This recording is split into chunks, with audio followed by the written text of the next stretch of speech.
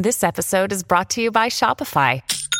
Forget the frustration of picking commerce platforms when you switch your business to Shopify, the global commerce platform that supercharges your selling wherever you sell. With Shopify, you'll harness the same intuitive features, trusted apps, and powerful analytics used by the world's leading brands. Sign up today for your $1 per month trial period at shopify.com/tech, all lowercase. That's shopify.com/tech. At Evernorth Health Services, we believe costs shouldn't get in the way of life-changing care, and we're doing everything in our power to make it possible. Behavioral health solutions that also keep your projections at their best? It's possible. Pharmacy benefits that benefit your bottom line? It's possible. Complex specialty care that cares about your ROI? It's possible. Because we're already doing it. All while saving businesses billions. That's Wonder made possible. Learn more at evernorth.com/wonder.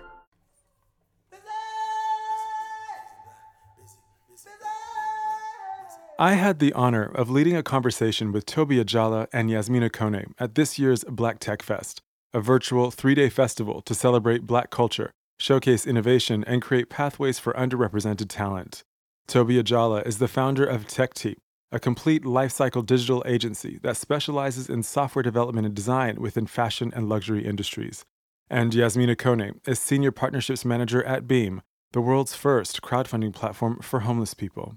Together, we explore navigating and excelling within industries that can be inhospitable to Black women, addressing and redressing some of the barriers that prevent those experiencing homelessness from re-entering the job market, challenging assumptions that we all have equal access to technology and therefore equal access to opportunities, and their advice to young Black people who see a world they want to help change. I'm Josh Rivers, and I'm busy being Black with Toby Ajala and Yasmina Kone at Black Tech Fest 2021.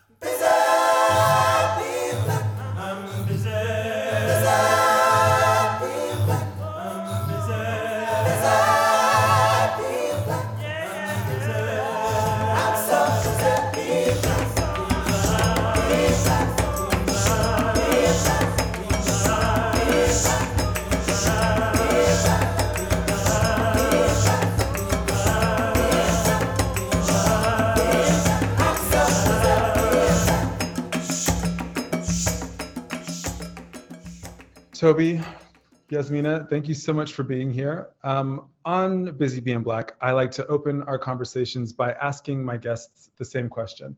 How is your heart? And Toby, I'm going to start with you. I love this question. I really do. So in all honesty, it's a bit tired. It is. It's been a very long couple of years, but my heart is also very grateful and very joyful at the same time. So a little bit of a mixed bag, but on the brighter side in general. I love that. And Yasmina, for you, how's your heart? Oh, what a lovely question. Do you know, I would say it's good. Similarly, I think, the pandemic, a lot of the things that have been going on in society have been weighing a little heavy, but feeling quite fulfilled at the space I'm creating for myself, with my friends, with my loved ones and my family. So that's helping to replenish some of the things that are bringing it down a little. So yeah, good. I love that. I think we shall ask ourselves more how our hearts are.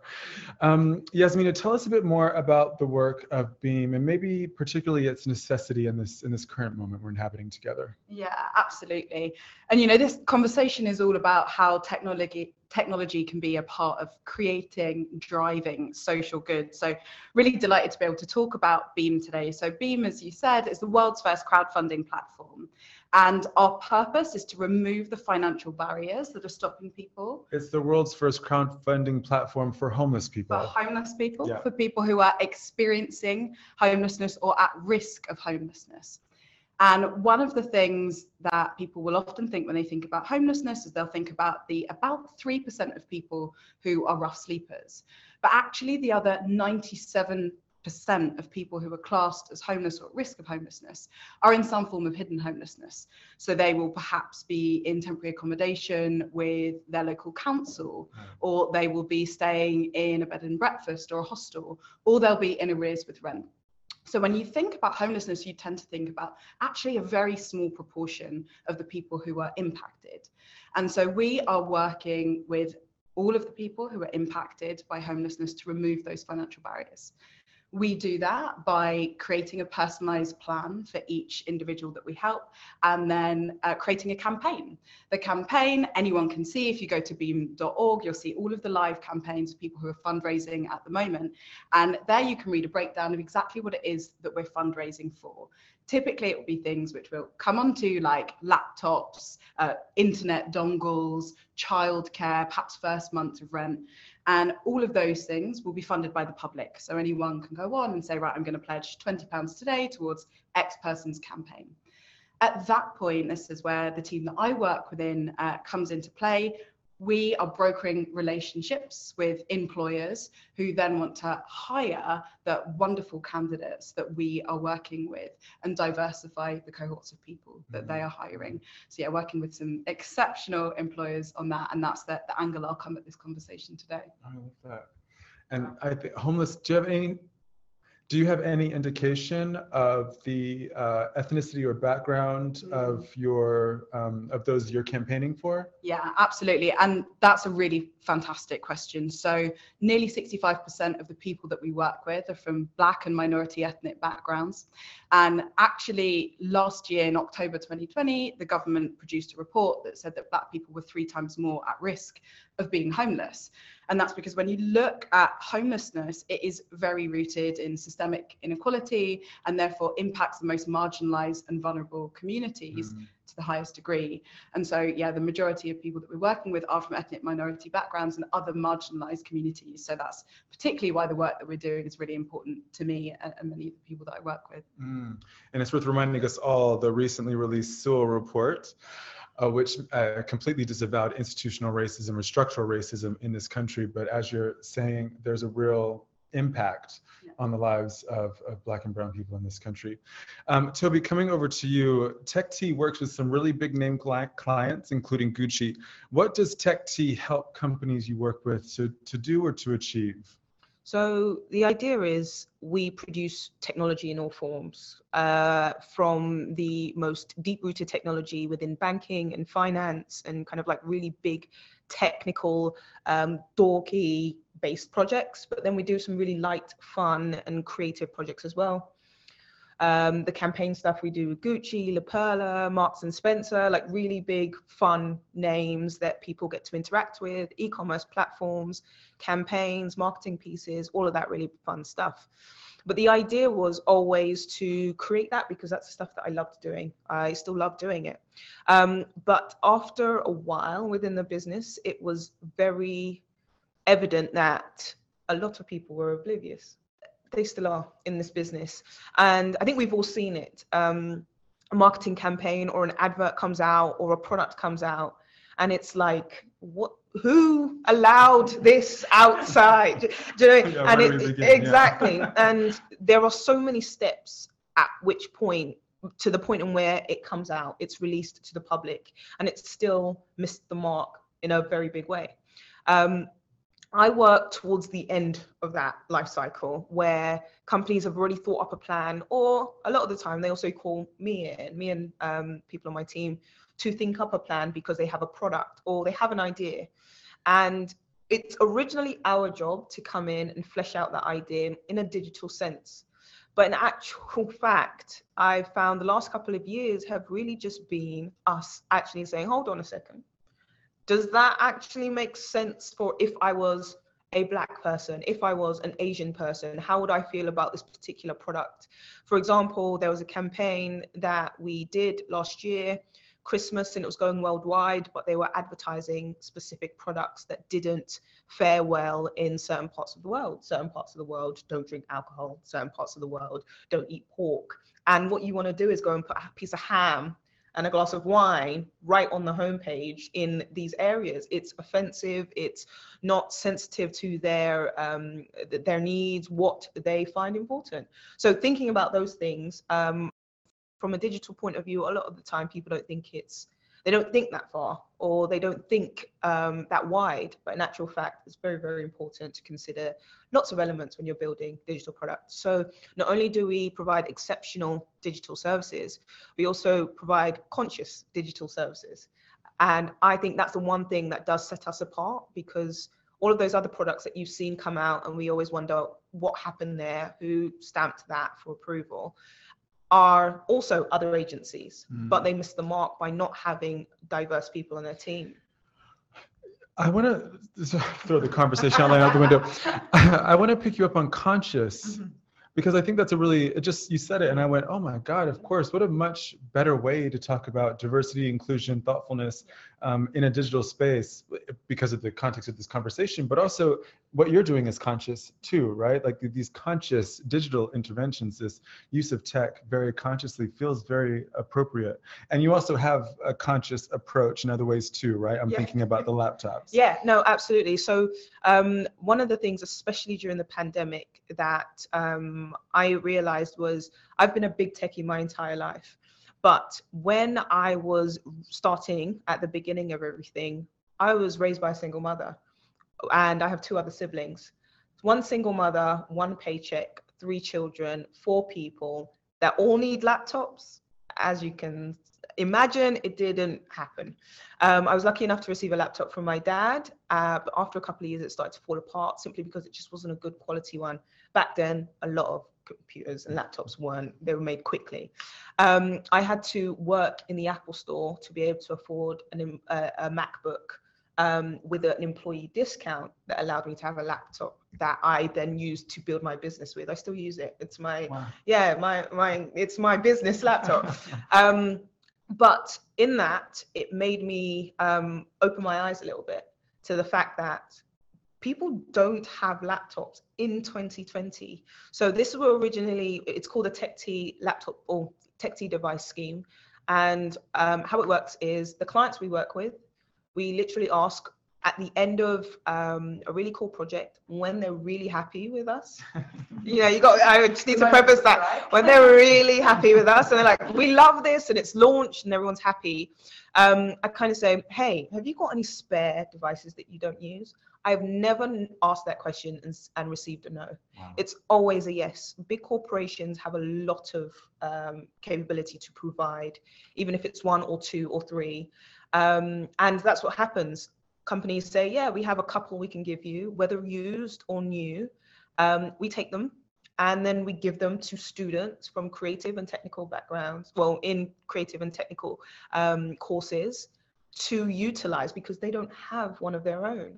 I'm talking about university students at really kind of prestigious universities doing things like mathematics, medical students, and they are going to the library to use the devices there because they can't afford their own, because everything's so expensive. Yeah. So if that is a small way in which we can contribute to society in a greater way, I'm very happy to do such. And can people watching contribute to the TechT device scheme? Absolutely. I think one of the things is, so 2018, it started in 2018 when I asked, just by chance, I received 2 laptops. 2019, I received 8. 2020, I received none. I didn't ask. The pandemic was up and down. It was a terrible time for a lot of people. So a lot of companies were scrambling. So we didn't get any. We didn't even run the scheme at the time. January 2021 changed the game. As of July, I think we had 187 that we just between January and July of 2021 alone. One of the things I specifically say is we haven't yet. So we're currently in talks of doing all sorts of things, but we haven't taken money. We've literally taken devices, laptops or tablets, either repaired them or if they were brand new, just give them. We just give them to students who need them, and that's it. The thing I keep thinking about in this conversation about technology is, one, the assumption that everyone has equal access to technology, which I think many of us can take for granted. Absolutely. And the second is that organizations or people working within organizations, as I assume many are who are watching, actually might have access to something that could help, right? 187 lives changed in 7 months just through the donation of devices. And that's just me asking. Literally, just when I see, and it originally started by, I was at a client's office, huge offices, and if you just imagine, it was about 100 meters worth of a walkway. It was kind of like a bridge between the 2 sides of their buildings, and there was racks of computers. No one was touching them. And I walked by them day after day after day of presenting back and working with them. And I said, these things are literally dust. Let me ask. Yeah. And it's, I'm yet to get a no. So I'm happy to keep doing it. And I'm asking again. Open your purse. Open your tech store cupboard. Each of you have taken a very different approach to your careers and to a relationship with the utility of technology. Yasmina, your focus on recruitment and on technologies that enable broader diversity in hiring result in measurably more diverse teams. And Toby, I think yours is more of a Robin Hood approach, you know, taking from these big corporates and giving to those who need them.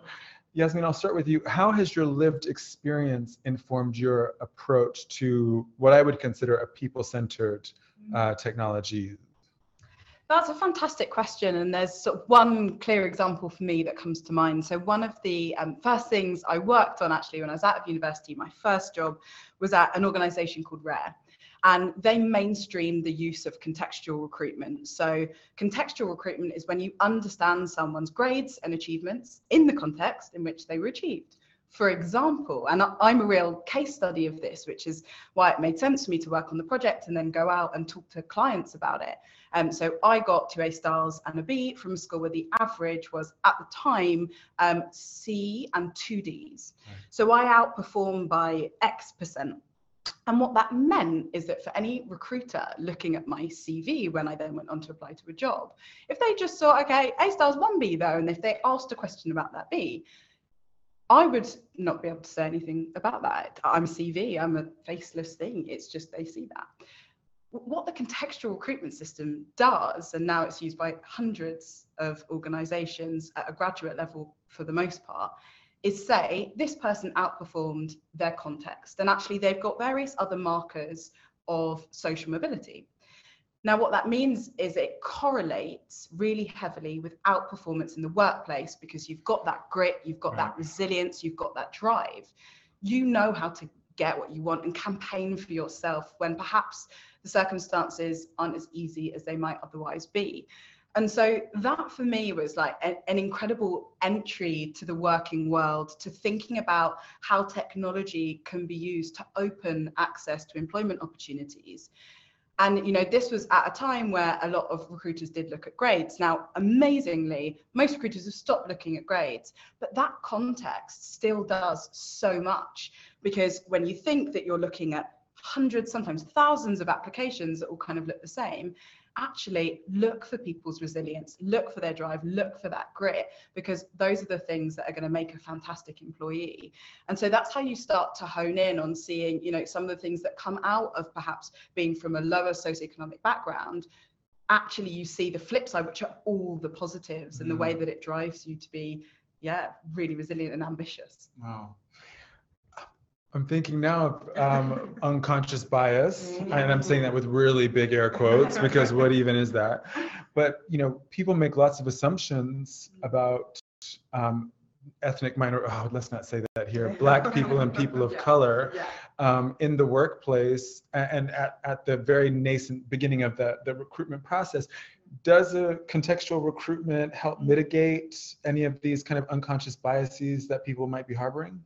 Fantastic question. Usually you'd have it in tandem with a load of other initiatives, i.e. removing school names, but still having the percentile, for example, of the school, or not having names on CVs at all, so doing CV blind reviewing and then CV blind interviewing. At the firm that I used to work at, they were one of the first organizations to introduce CV blind interviewing in about, I think it was 2013. And what that meant is that an interviewer would turn up on the day, they'd have no preconceptions about a candidate, and then they'd say, cool, Yasmina, I'm interviewing you today. And you start at a level playing field. Now, obviously, that doesn't take into account the fact they can still see you and you're sat in front of them, but then that's where training comes in. And so you have to really take, with all D&I initiatives, a multi-layered approach and do what you can at every stage to make sure that you're recognizing potential, not just polish, and assessing people as such. But now in the role that you're doing at Beam, you're asking people, you kind of take away all of that, right? Well, as in you add the context within the initiative, right? We're helping or assisting people experiencing homelessness get back on their feet. And so it's quite a different ask, I imagine, of corporate partners. Would you say? Yeah, I mean, the basis is still the same. You want the best talent you can possibly get. Yeah. And if you look at the context that we're in right now, so at the end of September, there are 1.9 million live job vacancies. And we do not currently, looking at existing talent pools, have the people to fill them.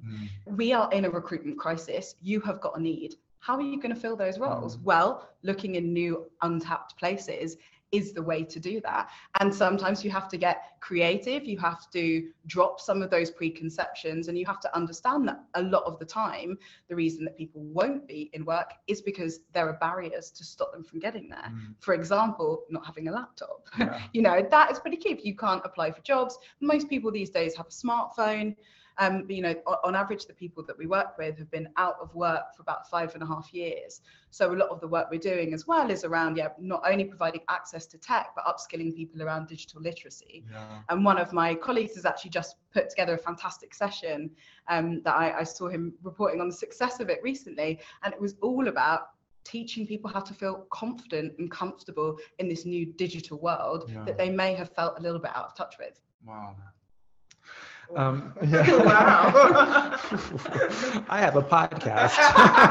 Excuse me, your podcast is exceptional. Toby, you said in an interview that one of the things that has helped you succeed is your authenticity. And I have my own opinions about authenticity, but can you say more about that? You know, how has showing up or how have you shown up as yourself in an industry, both tech and fashion, which can often be quite inhospitable to Black people, but particularly Black women? We see a lot of Black women in fashion. Let's not take that away from anything. We even are starting to see some Black women heading up big tech companies and firms. But I was actually on Twitter, I think this was 2 days ago, and it was a pyramid of emojis. And it was using kind of like right at the top would be a white male emoji. And then the second layer, which would be kind of like senior VP or vice president. There'd be one white and one Black, and usually one Black woman. And then the rest, it could be hundreds of people under there, would be white. And then the last row would be Black and brown, you know, that's where you find the diversity. Right. I sit in terms of seniority, so to speak, right at the top, along the CEOs, where you see the white males, the white females. And there's two ways in which I see it. And people have told me to my face. I'll be at networking events, and one of the things would be, I would be the only Black female in the room. And there'll be maybe 2 other white females and then hundreds of white males. And the thing about it is I go in there and I'm not changing, I'm not forming, I'm not sitting there doing the boys talk. I get on very, very well with talking with white men about digital, and I have mastered it. Like I'm so, what do you want to talk about? Let's talk about like gym, Bill, name the golf, name it, I'm there, right? But there's something very, I think, rather unique in the sense that they don't see someone like me at all, ever at this level. So one thing, a marketing company actually found out recently that my company, TechT, is the first Black-owned, female-led digital agency ever in the world to exist. As elated, thank you. As elated as I was, I kind of thought, hold on a second. I'm 28 years old. I'm gonna turn 29. You're telling me nobody has done this before me? Like, not even close, because I know Black women in tech. I know a few, and I know it's changed a lot over the last few years. But it's true. When did Black women who write code, who are true software developers, get the opportunity to be at certain levels? And for that, it was like a light bulb moment for me. And it was starting to make sense as to why I was this and my company became this. It's just about being authentically me. And also because a company I was trying to pitch to, and I won the tender, thank God for that, a couple of weeks ago, literally stared me dead in my eyes. It was the head of digital at the company and said, but why should we pick you? And I said, if I'm going to be very honest, because I'm at the helm of this company. I said, how many people have you don't have to tell me who they are, but how many agencies have you got on at the moment bidding for this tender? He said 17. I said, you've got to put yourself together at that point. I said, okay, how many of them are of color? And he said, one. It's an Asian man. Okay. I said, no black people? He said, no. I said, how many are women? He said, no. I said, you've got no women. And the thing about bidding for tenders or presenting for tenders is it's not necessarily the founder that goes in. It could be the head of marketing, or it could be whoever does the business development side. And I said, even in the business development side, not a single woman came to you. He says, no. I said, okay, amongst all these men, white and then the Asian one, how many of them are software developers to build your software products, which is what we're talking about here? And he said, I don't think any of them are. I said, okay, then that's your answer. That's why you should pick me. And I think it's authentically the fact that I am a developer. I love doing what I do. I'm true to what I do, and I'm honest about it. And in that respect, when you kind of put that in front of people, they start to, if they really want to, because a lot of time they don't, or they don't care. But if they want to think about it just for a moment, they will realize that, oh, hold on a second. Like, where do we see someone at the helm of a company with such great experience, who's a black woman, who can do everything we're looking for, and she's right in front of us. And who values the work and the client enough to show up herself. Absolutely. And I think that's one of the things people get it all the time. So where do you sit in the company? I said, I'm the founder. And they said, okay, so, and your board? And I said, are you looking for a white man across that?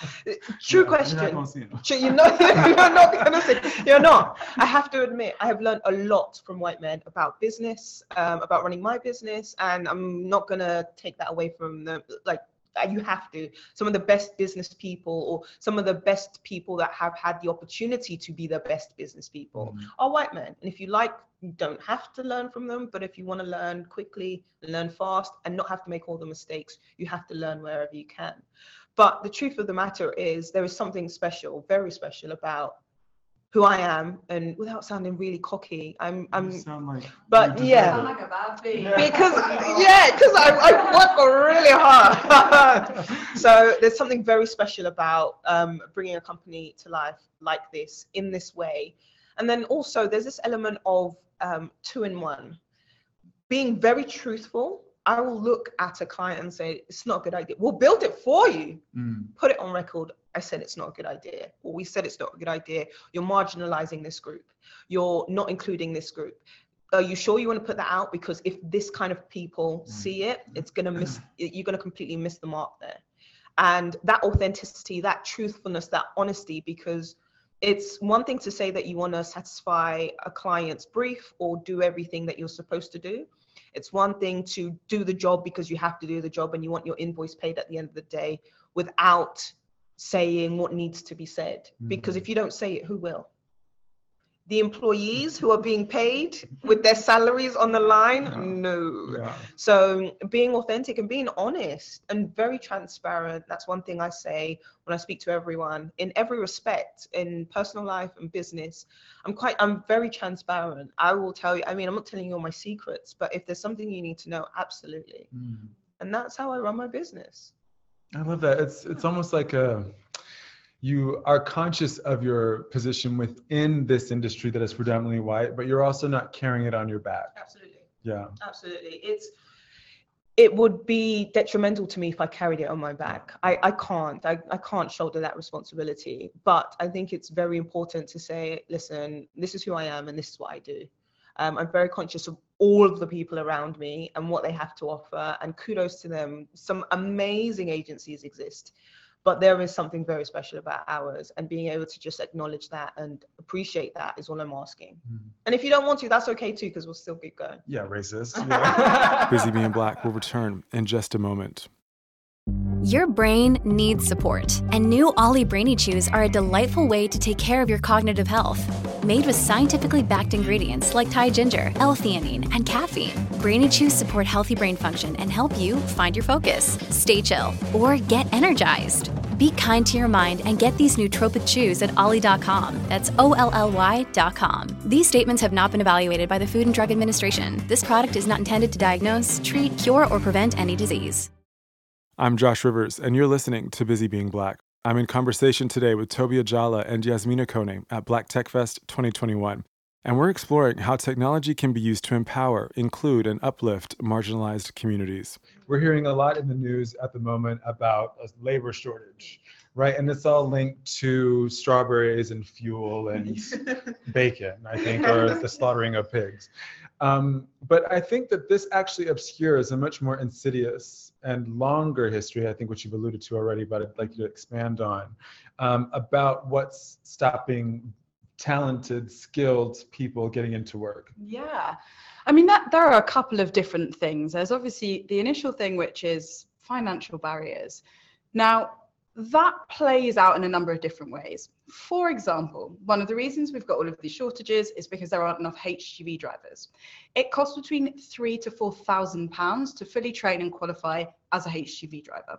So if you don't have the money to do it in the first place, you cannot fill that skills gap. And so a lot of what Beam does through its crowdfunding is funding training to fill skills shortages, which is why, you know, we occupy a really important space for a lot of our employer partners.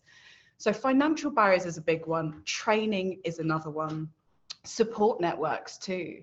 I mean, feeling confident, knowing how to go for an interview, knowing how to address certain questions that are asked to you in an interview, how to draw out your transferable skills. These are all really important things that when you've been out of work for 5.5 years will knock you from being able to get back into the workplace. And what you need is that personalized support that is tailored to you to help you build what your career plan is going to look like, what financial barriers you need to overcome, and how to get a job as well that makes you more financially stable. Because when you take into account things like childcare, and Toby, you mentioned earlier, you know, being the child of a single mother, you know, it's tricky. Like, a lot of the people that we work with will need childcare. And actually, if you don't initially have that job and a paycheck coming in to be able to pay for the childcare in the first place, you know, these are all things that tend to mix together and create quite a difficult environment for people to get into work. And those are the barriers that you find for the majority of the people that we work with. So a lot of it in terms of like using tech then to combat the issues, that's where the crowdfunding comes in, to make sure that we can fund the training that they require, the first month's rent, the childcare, and then providing a support network. So we have an incredible product team, and we've got amazing internal tech and external facing tech. And one of the things that our platform does so beautifully is allow the members of the public, the sponsors, to send messages of encouragement and support to the people who they are donating to their campaign. And I think it's 72% of the people that we interviewed in their closing interviews where they've got into a job, they're happy, they're stable, said that those messages from the public are some of the most important things that Beam gives them. It's a network, and it's providing, you know, that sort of support that people might not have in other areas of their life. So whilst there's a sort of hardcore financial barriers, there's also just the element that is to do with support, understanding of the careers that you're going into and the options available to you. Yeah, and the humanness. Yeah. Right, and I think that many of us are feeling that, right? A lack of, one, a recognition of each other's humanity, but the expression of that humanity too. I'm rooting for you. Yeah. Yeah. We're all rooting for you. Tyra, we were rooting for you. I don't think that we have enough time for all the questions I have left, so I'm gonna jump ahead. So many of us all of us in this room and people watching wherever you are still reeling from the events of the past year and a half, from the murders of Breonna Taylor and George Floyd, to the uprisings in support of Black lives, to the deportation of Black people that's happening here consistently in the UK, and a kind of cautious reemergence into some form of new normality. But in the face of these upheavals, in the face of this violence, our community, specifically Black people, keep finding ways to thrive and support each other and to connect. What stands out for you, Toby, about the ways technology has been harnessed over the past 18 months? It's very interesting because I feel as though the technology exists, but it's really about the people behind the technology, the companies and the support. Because especially with the laptop scheme, seeing how when I explain to companies, this is why I want some laptops from you, they kind of say, oh, wow, we didn't know. And that idea and to be frank, there was a time where it wasn't such a conscious thought to myself as well. So I'm not kind of going into meetings or on calls thinking that these people should know or anything like that. It's more so, I'm glad you now know, let's do something about it. And it doesn't necessarily have to be with me, but it's very important that it's about the people behind the technology, the people with the access to the technology to be able to share it. I think the use of technology, the TikToks, the tweets, the videos, the ability to share so quickly has changed the game completely. I know Black people, older Black people, who didn't even realize the gravity of racial bias in the UK. I remember speaking to someone very recently who had a financial issue. And they said that they had come across a TikTok that was explaining how people's names were causing banks to offer higher interest rates to them when they wanted to borrow. And he was banking with that bank that was on the TikTok. And he was shocked about it. And he called me and he said, Toby, is the technology allowed to do that? And I said, the technology can do anything. Yeah. It's what the people ask the technology to do. So the technology is fantastic because it can do almost anything. It can do anything. It's about the people behind the technology. But I love how much visibility technology has allowed to give what happens in the world towards Black people. Because even in parts of Asia, we saw racial abuse towards Black people. Not to kind of mark anyone out, but we consistently see how Black people are treated around the world, even in Africa, where they say Black people only exist or should exist or whatever. And technology providing that visibility to me is one of the greatest things of the last 18 months. Because there is this assumption that Black people come out of the womb fully formed. Right? And we don't, and we know how to deal with racist comments and racial abuse, and we kind of just go about our day not thinking or not feeling like these things don't affect us and we're fine. Where in actual fact, things are happening every day to millions of people, and some people are completely oblivious. So for example, a gentleman I used to work with a very long time ago, but he's a fantastic guy. This is a white man. Well, he's from like the Middle East, but he is very much white presenting. He sent me a message on LinkedIn. We speak now and again, we relate with each other on LinkedIn, but he sent me a direct message, right in the middle of with what was happening with George Floyd, right when the height of people's kind of outrage. And he literally said, Toby, I had no idea. He's a lovely man. He is a really amazing man. I really like him and I trust him. And that's one of the key things, especially when it came to work, because I always used to call on him to come and help out. If he needed a contract role or anything like that, I'd call him to join my team for a little bit. And I trust him very much with technology and just to be a nice kind of companion while we work together.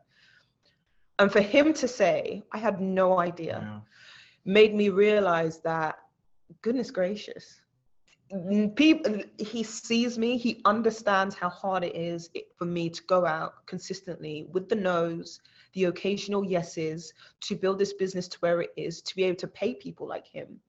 And he said he didn't have a clue that people like me and even someone like me was going through something like this. And there's two really affirming points there, right? One is that to just confirm the point is that how we use the technology has a direct impact on how other people like us understand our experience. Absolutely. And the funny thing is that example I gave of that gentleman that sent me a message, I said, where is this coming from? And he's got a 14-year-old daughter. And he said, she kept sending me tweets. And I said, there's the technology going again. There you go. He may know how to write technology, but he's not a social media person. And he said, she kept sending me tweets and videos from Twitter.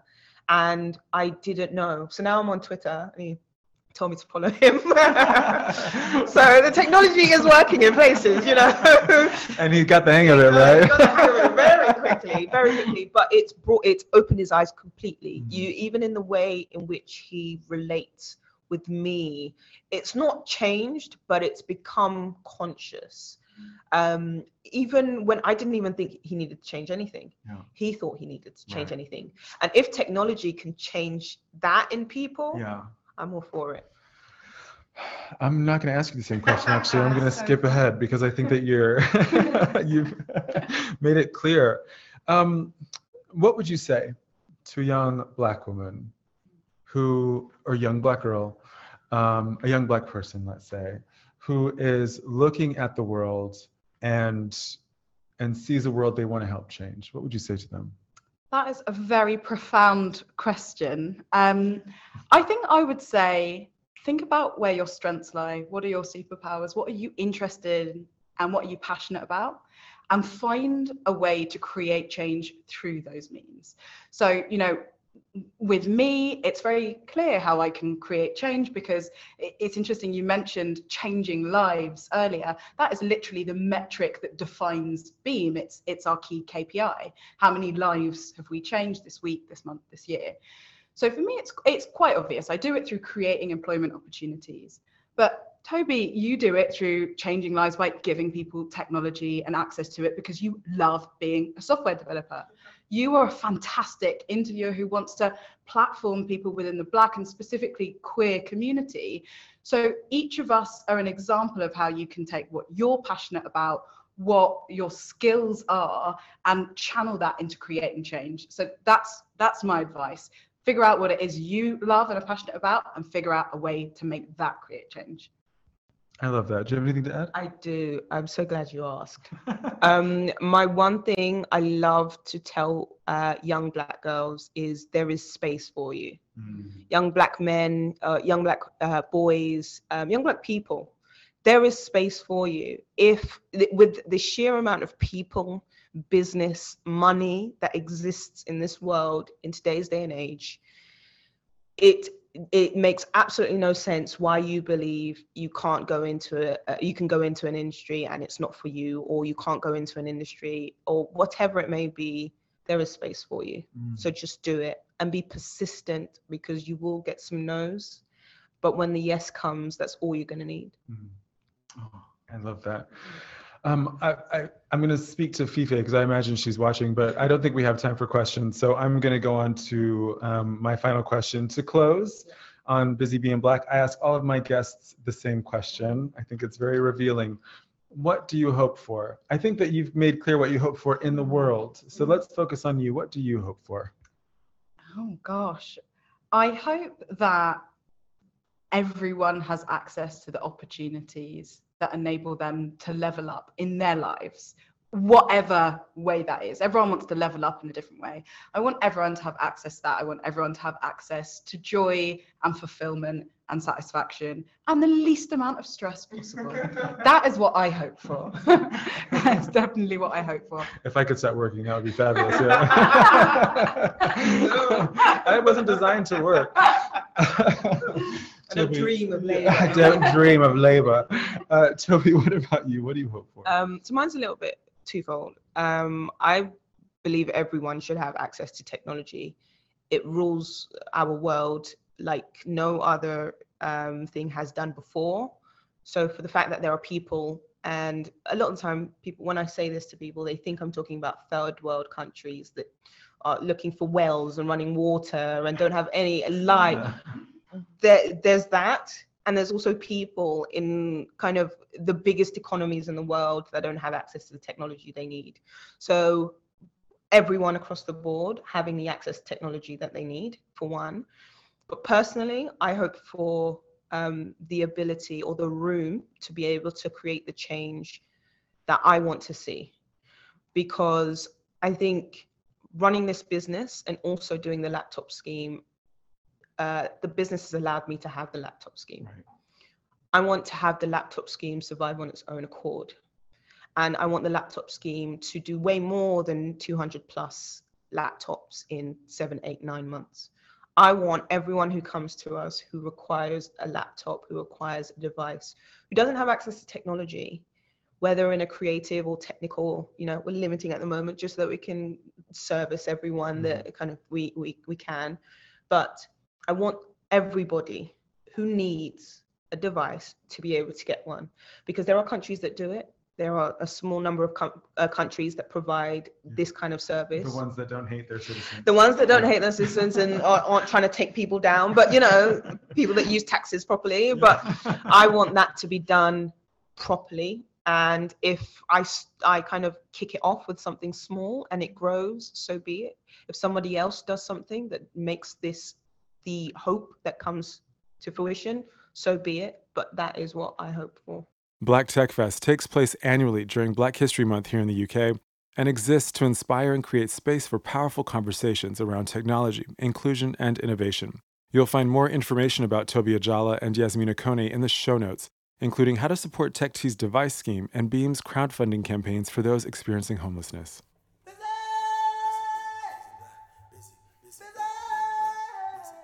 Busy Being Black is the podcast exploring how we live in the fullness of our queer Black lives. Thank you to our partners, UK Black Pride, Blackout UK, The 10th, Schools Out, and to you, the listeners. Your support of Busy Being Black means the world. Please do rate and review the show and tell others. The more you do, the more people like us get to hear the stories and voices amplified here. And finally, thank you to my friend and co-conspirator Lazarus Lynch, a musician and culinary extraordinaire based in New York City, for creating Busy Being Black's triumphant and ancestral theme music. I'm so busy being black.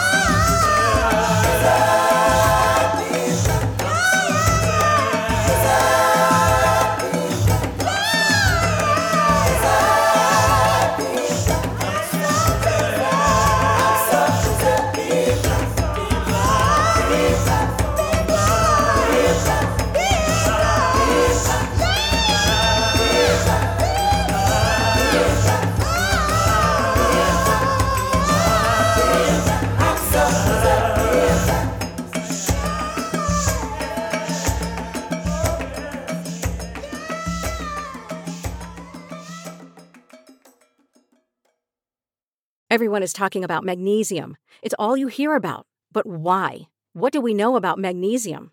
Well, magnesium is the number one mineral that 75% of Americans are deficient in. If you are a woman over 35, magnesium will help you rediscover balance, energy, and vitality. Magnesium supports more than 300 enzymatic reactions in your body, including those involved in hormonal balance. From functional medicine doctors to mental well-being and female hormone experts, we all know that magnesium is the one mineral to improve all aspects of well-being and health. But which one? Magnesium Breakthrough from Bioptimizers, the trusted choice recommended by leading experts with 7 best-absorbed forms of magnesium to ensure your body receives the support it needs for overall well-being. Go to bioptimizers.com/balance today and use code BALANCE10 for 10% off. Support your journey to wellness at bioptimizers.com/balance. Magnesium Breakthrough from Bioptimizers, your foundation to optimal health and vitality. Hello, it is Ryan, and I was on a flight the other day playing one of my favorite social spin slot games on ChumbaCasino.com. I looked over at the person sitting next to me, and you know what they were doing? They were also playing Chumba Casino. Coincidence? I think not. Everybody's loving having fun with it. Chumba Casino is home to hundreds of casino-style games that you can play for free anytime, anywhere, even at 30,000 feet. So sign up now at ChumbaCasino.com to claim your free welcome bonus. That's ChumbaCasino.com and live the Chumba life. No purchase necessary. VGW Group. Void where prohibited by law. See terms and conditions. 18+.